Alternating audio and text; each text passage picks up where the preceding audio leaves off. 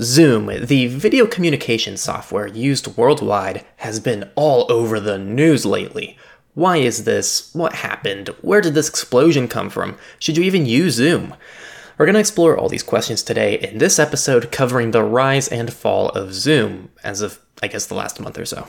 This episode is going to be split into different parts. Part 1 is an introduction to the company and its origins. Part 2 will go through all of its major issues. Part 3 will be the public response to those issues.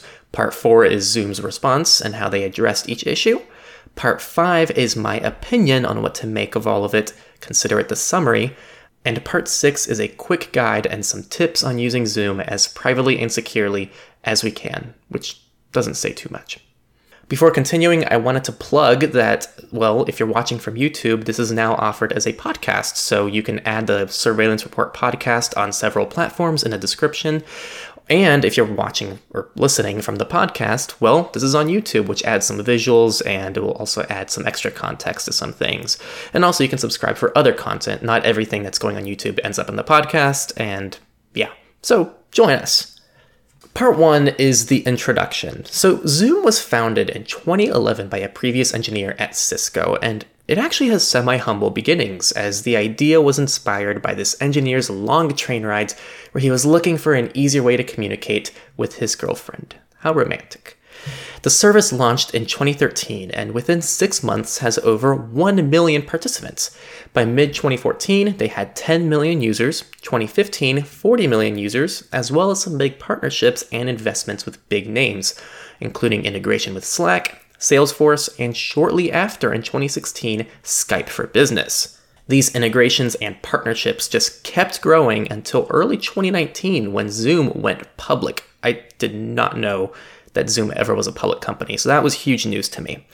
I don't think people really understand how big Zoom is. They've been huge for a long time, and they are a very successful company.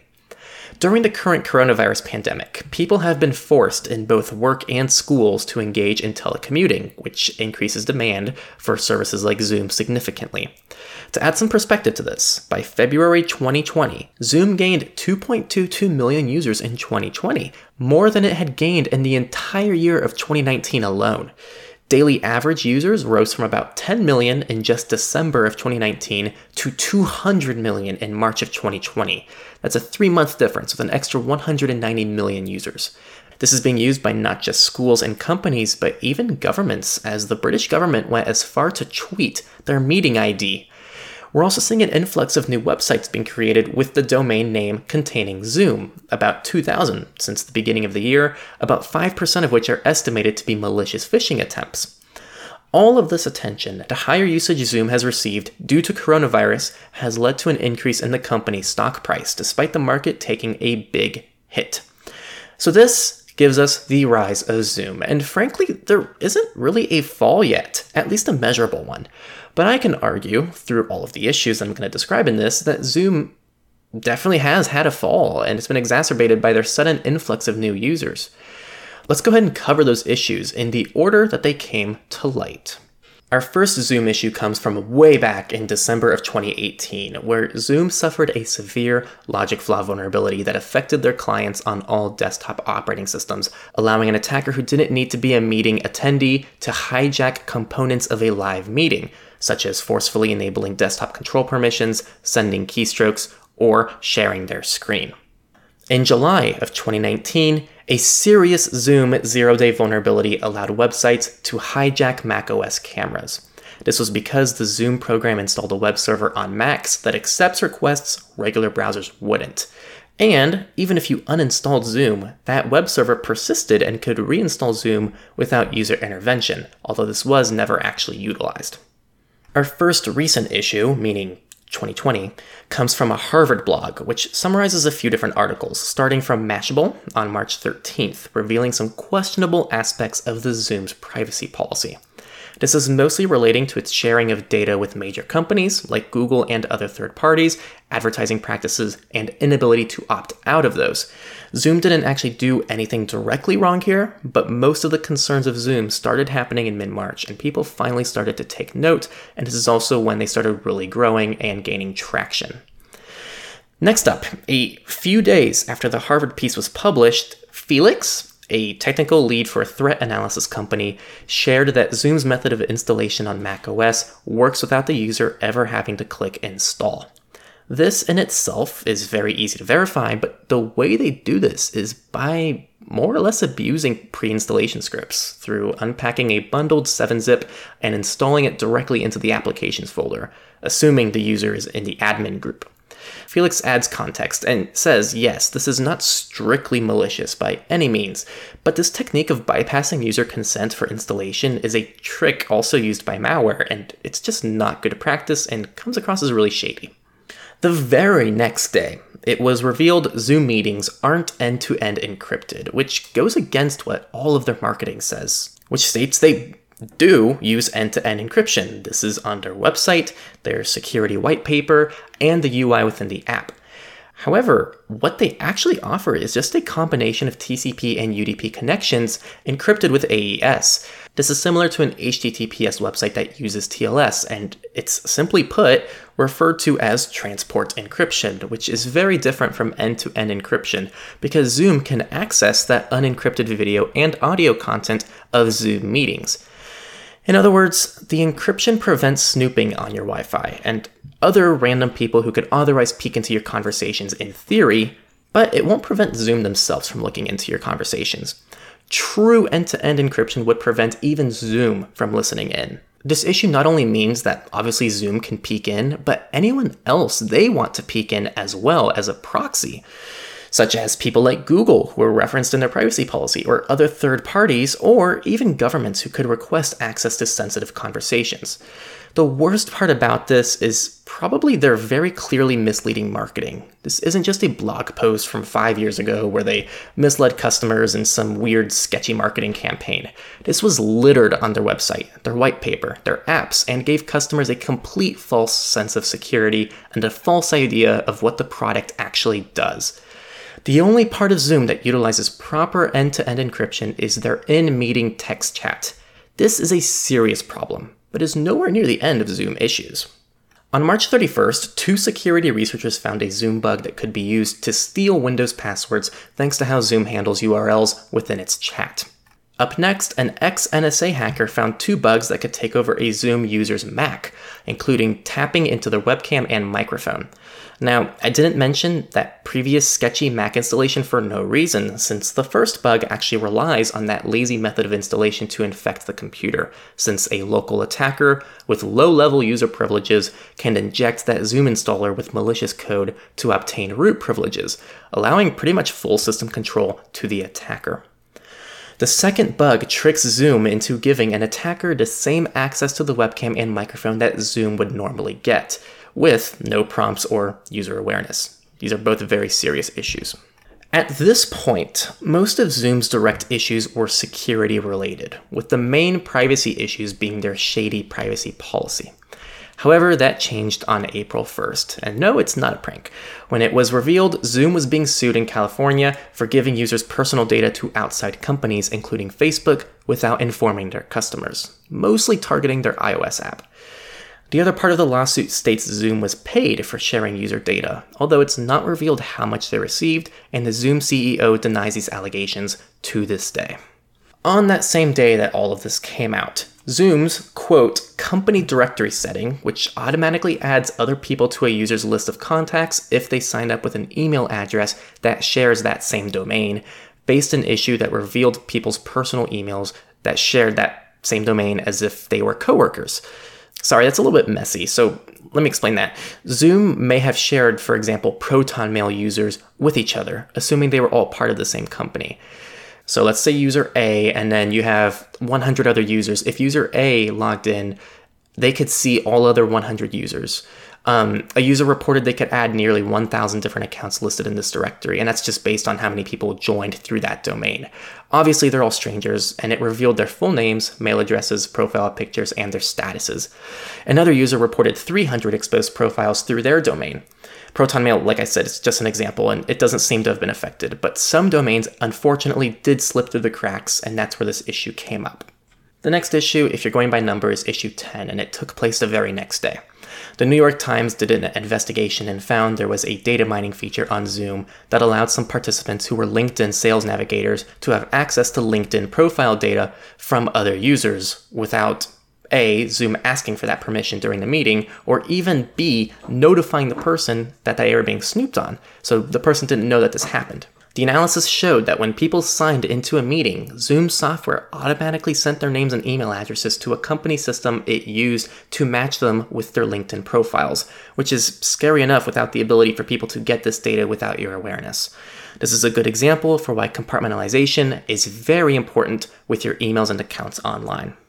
Zoom was hit hard these days, but the scrutiny did not stop, since on April 3rd, the very next day, the Citizen Lab rolled out their findings on Zoom. The first part of the report works off of the encryption concerns we talked about earlier, but with a new side to it. First, Zoom claims AES 256 encryption, but in all Zoom meetings they tested a single AES 128 key was used by all participants to encrypt and decrypt audio and video. This is already a concern, but the second concern is they use something called ECB mode, which apparently is not recommended because patterns presented in plain text are preserved during the encryption process. Unfortunately, I do not understand this, but it is a problem. Issue 12, which adds to this damage, the AES 128 key appears to be generated by Zoom servers and in some cases were delivered to participants in a Zoom meeting through servers in China, even when all meeting participants and the Zoom subscriber's company are based outside of China. They did some more digging and found that Zoom, despite being based in San Jose, California, owns 3 companies in China where they have 700 employees developing its software. This is rumored to be done to avoid paying US wages to increase their profit margins at the cost of possible pressure from Chinese authorities. The report goes into the details of why Zoom is a high priority target for signals intelligence, and the fact they're based in China is definitely not a good sign, since the Chinese government is known to conduct extensive industrial espionage, not to mention their required data retention policies. And, funny enough, just a few hours after the Citizen Lab research was published, Zoom's CEO stepped forward and confirmed the Chinese allegations. The reasoning for doing this was because of server overload during the high spike usage period due to coronavirus. So if their North American servers were overloaded, they'd keep moving new meetings down the row, and eventually China was one of their backups. There was a separate whitelisting issue that was also causing this more frequently than it should have. This PSA from the CEO failed to really address the cryptography concerns mentioned in a security paper, mostly just saying it's something they'll look into, not much beyond that. And the final issue we'll discuss today.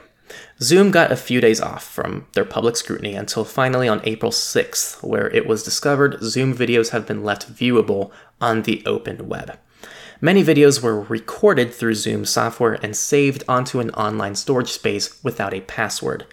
This isn't actually specifically a Zoom issue. It's an issue with call hosts that recorded and uploaded these videos on their own to public spaces.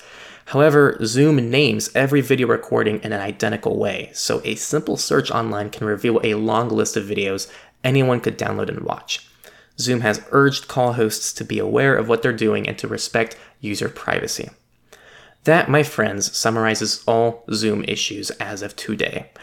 Before we go into part 4, which goes into Zoom's responses and changes to each of them, let's go and cover part 3, which covers what people around the world are doing to respond to these issues and what kind of public scrutiny and effects it had on the world. To start, on March 30th, the New York Attorney General's office expressed concern over Zoom security issues in a letter to the video conferencing company.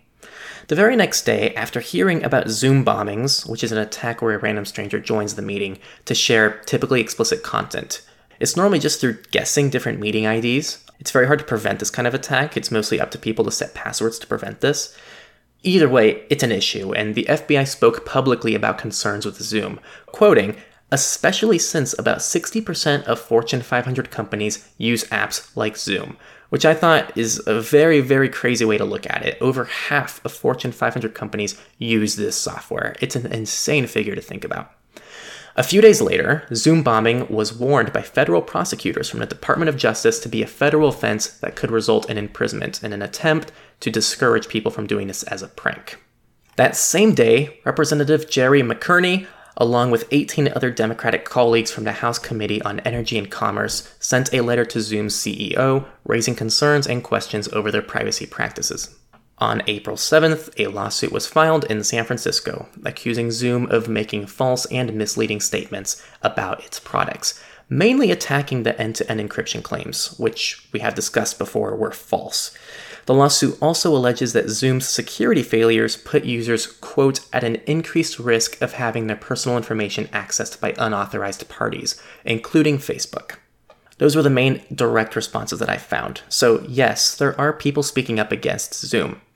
There are also the people, organizations, and governments who have banned its use due to all of these concerns.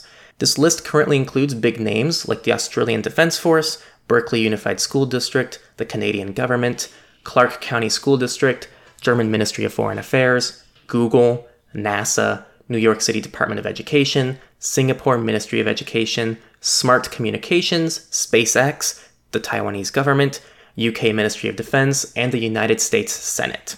That covers all the notable reactions we've seen. We'll cover if this is an over or under exaggeration soon, but to answer that question, it's important for us to know how many of these issues were fixed, how they were handled, and how proactive Zoom is really being when it comes to these concerns.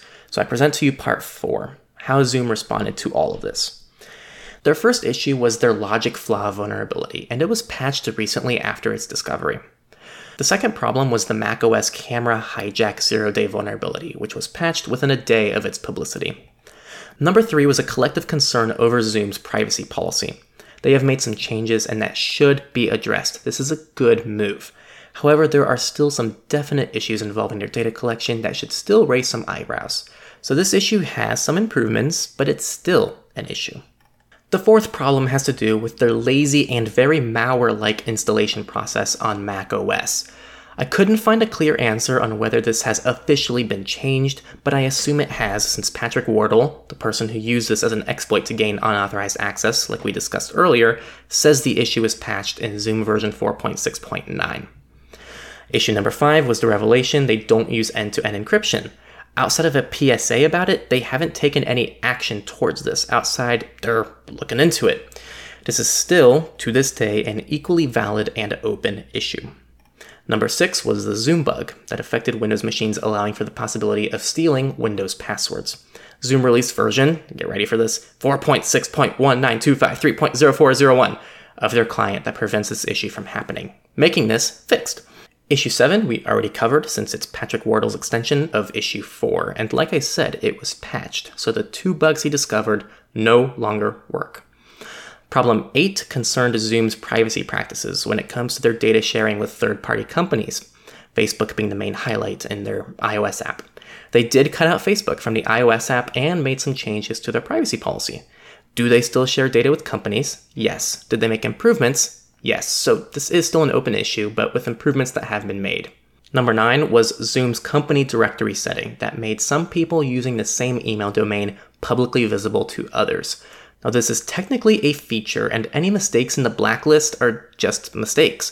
Their way of addressing this problem is up to users. A user needs to submit a request to their support team and let them know if their domain shouldn't be listed. I'd consider this a pretty terrible and near non-existent true solution, and I'm leaving this as an open issue with little to no improvement.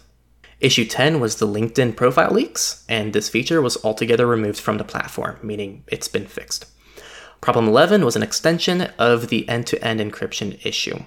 First, they were not utilizing AES-256 encryption, and they were also using ECB mode. These appear to not have been improved at all since their publicity. Number 12 are all the Chinese concerns, both through company management and the redirection of customer data through China.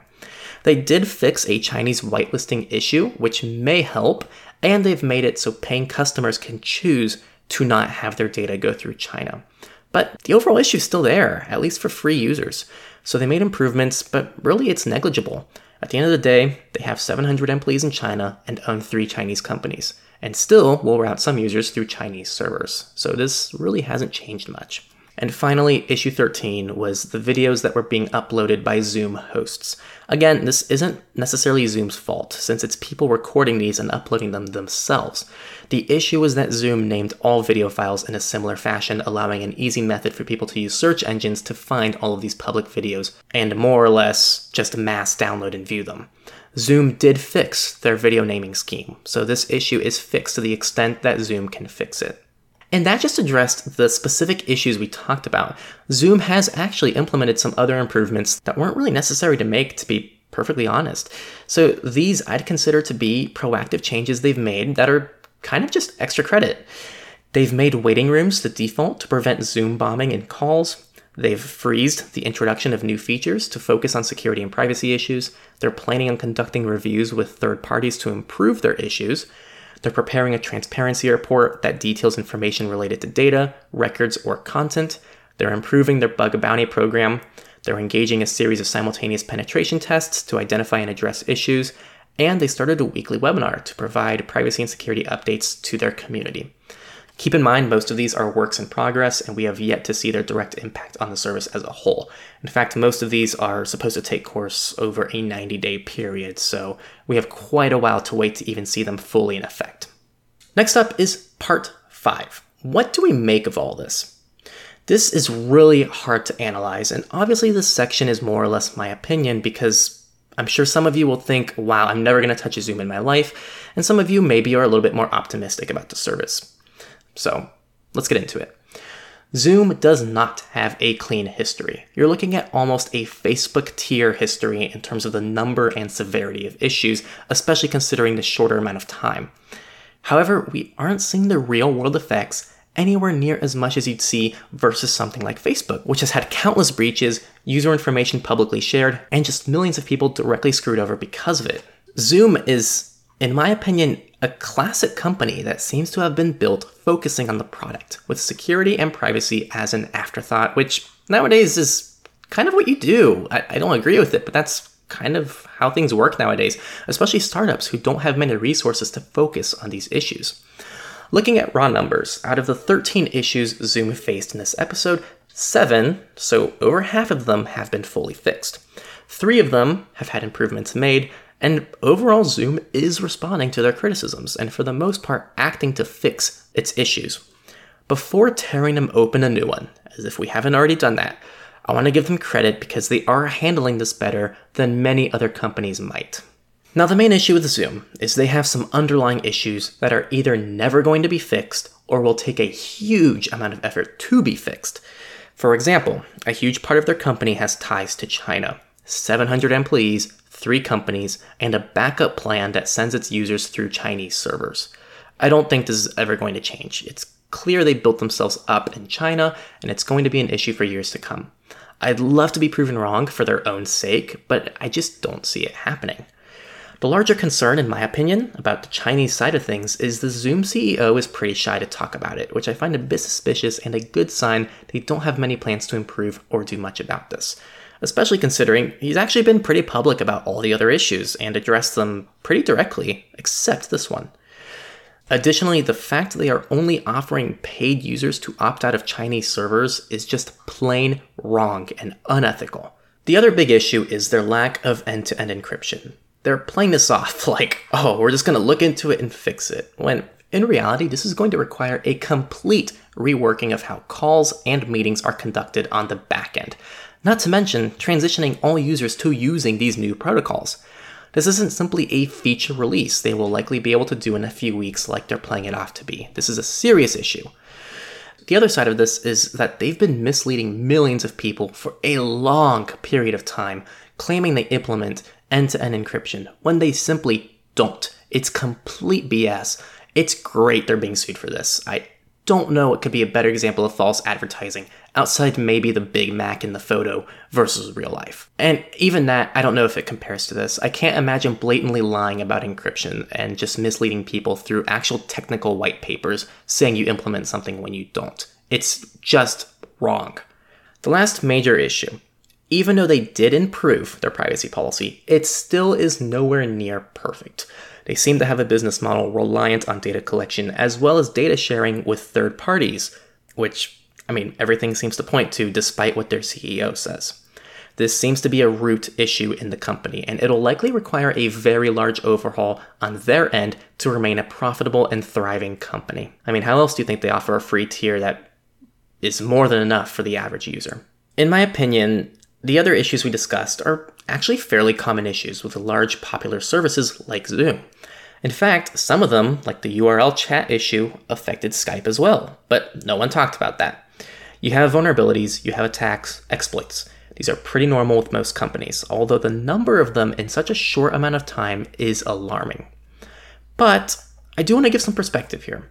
Zoom just recently gained a large amount of users. There likely weren't many people looking and investigating their security practices, and then, out of nowhere, they find a huge part of the world is looking for every possible mistake they've ever made. I could make an argument that considering the circumstances, Zoom could have done a lot worse. Think about it. A company serving millions of a new influx set of customers all around the world that didn't even implement proper encryption, and there was no widespread data breach of its customers or major direct effect on them. I'd say these are relatively normal issues, but, and here's where they went wrong, they're very preventable issues, and it's clear it wasn't a priority of theirs. Hopefully this will change, only time will tell. They seem to be taking the right steps by improving their bug bounty, more pen testing, and getting more audits done. So we'll see if maybe this just hasn't been a priority and they can fix it, or if they're just inherently never going to fix these issues. I do think it's a valid argument that Zoom definitely got the hardest possible scenario in terms of public scrutiny, and they survived it. They are acting and responding to it, and quite frankly, if you look at their stocks and how they're performing as a company, they're killing it right now. I don't want this to overshadow their issues because there are plenty, but I do want to add some perspective on this because Zoom seems to be getting it worse than companies like Facebook, who I believe are causing a lot more damage to society than Zoom is, but the media doesn't seem to care about that as much. So my TLDR, Zoom has problems. We should keep getting on their behinds and push them to fix it. That's our job. Everything they've already fixed was a result of criticism, so keep it up, world. But let's take that criticism and apply it to other companies and other issues. Why does the media take such a great interest in attacking Zoom when other much larger companies are doing worse things than they are? Or why are people concerned with Zoom possibly sharing data with the Chinese government when they're okay with the US government setting up tracing surveillance on every citizen established through companies like Google and Apple? These aren't really meant to have an answer, they're open-ended questions, but I'd like you to think about them. And finally, my friends, we are in part 6. The final section of this video is going to cover how to use Zoom semi-privately and securely-ish. I say semi and ish because we're dealing with a naturally insecure and unprivate service, as this, 30 to 40 minute video has explained. First, I want to cover my technique, and I actually want people to critique this because I'm not actually sure how effective it is, but I'm going to give you my theory and what I've been doing, and I'd like you to comment on what you think about it. So your two options on tuning in to these streams, well, actually 3. One, you can use the website. They don't make it clear, but you can actually click the download button or the skip download button, and they do allow you to tune in through their online website. The second option is through their desktop program. I guess the third option would be a mobile app, and then the fourth option is calling in. What I've been doing, because I go to college, which some of you don't know, and my college still uses Zoom, unfortunately, I've been calling into all of my meetings, and normally if you just call in, they actually show your phone number to everybody. This is already, in my opinion, an improvement because the only personal information is your phone number that they see. So you don't have to verify an account, you don't have to register for their account. All you have to do is call the Zoom number, type in the meeting ID, and you're in the meeting. But to add a layer to this, what I've been doing is so at least in the US, you can actually hide your caller ID using *67, and at least that's a California thing. I don't know if all of the US has that.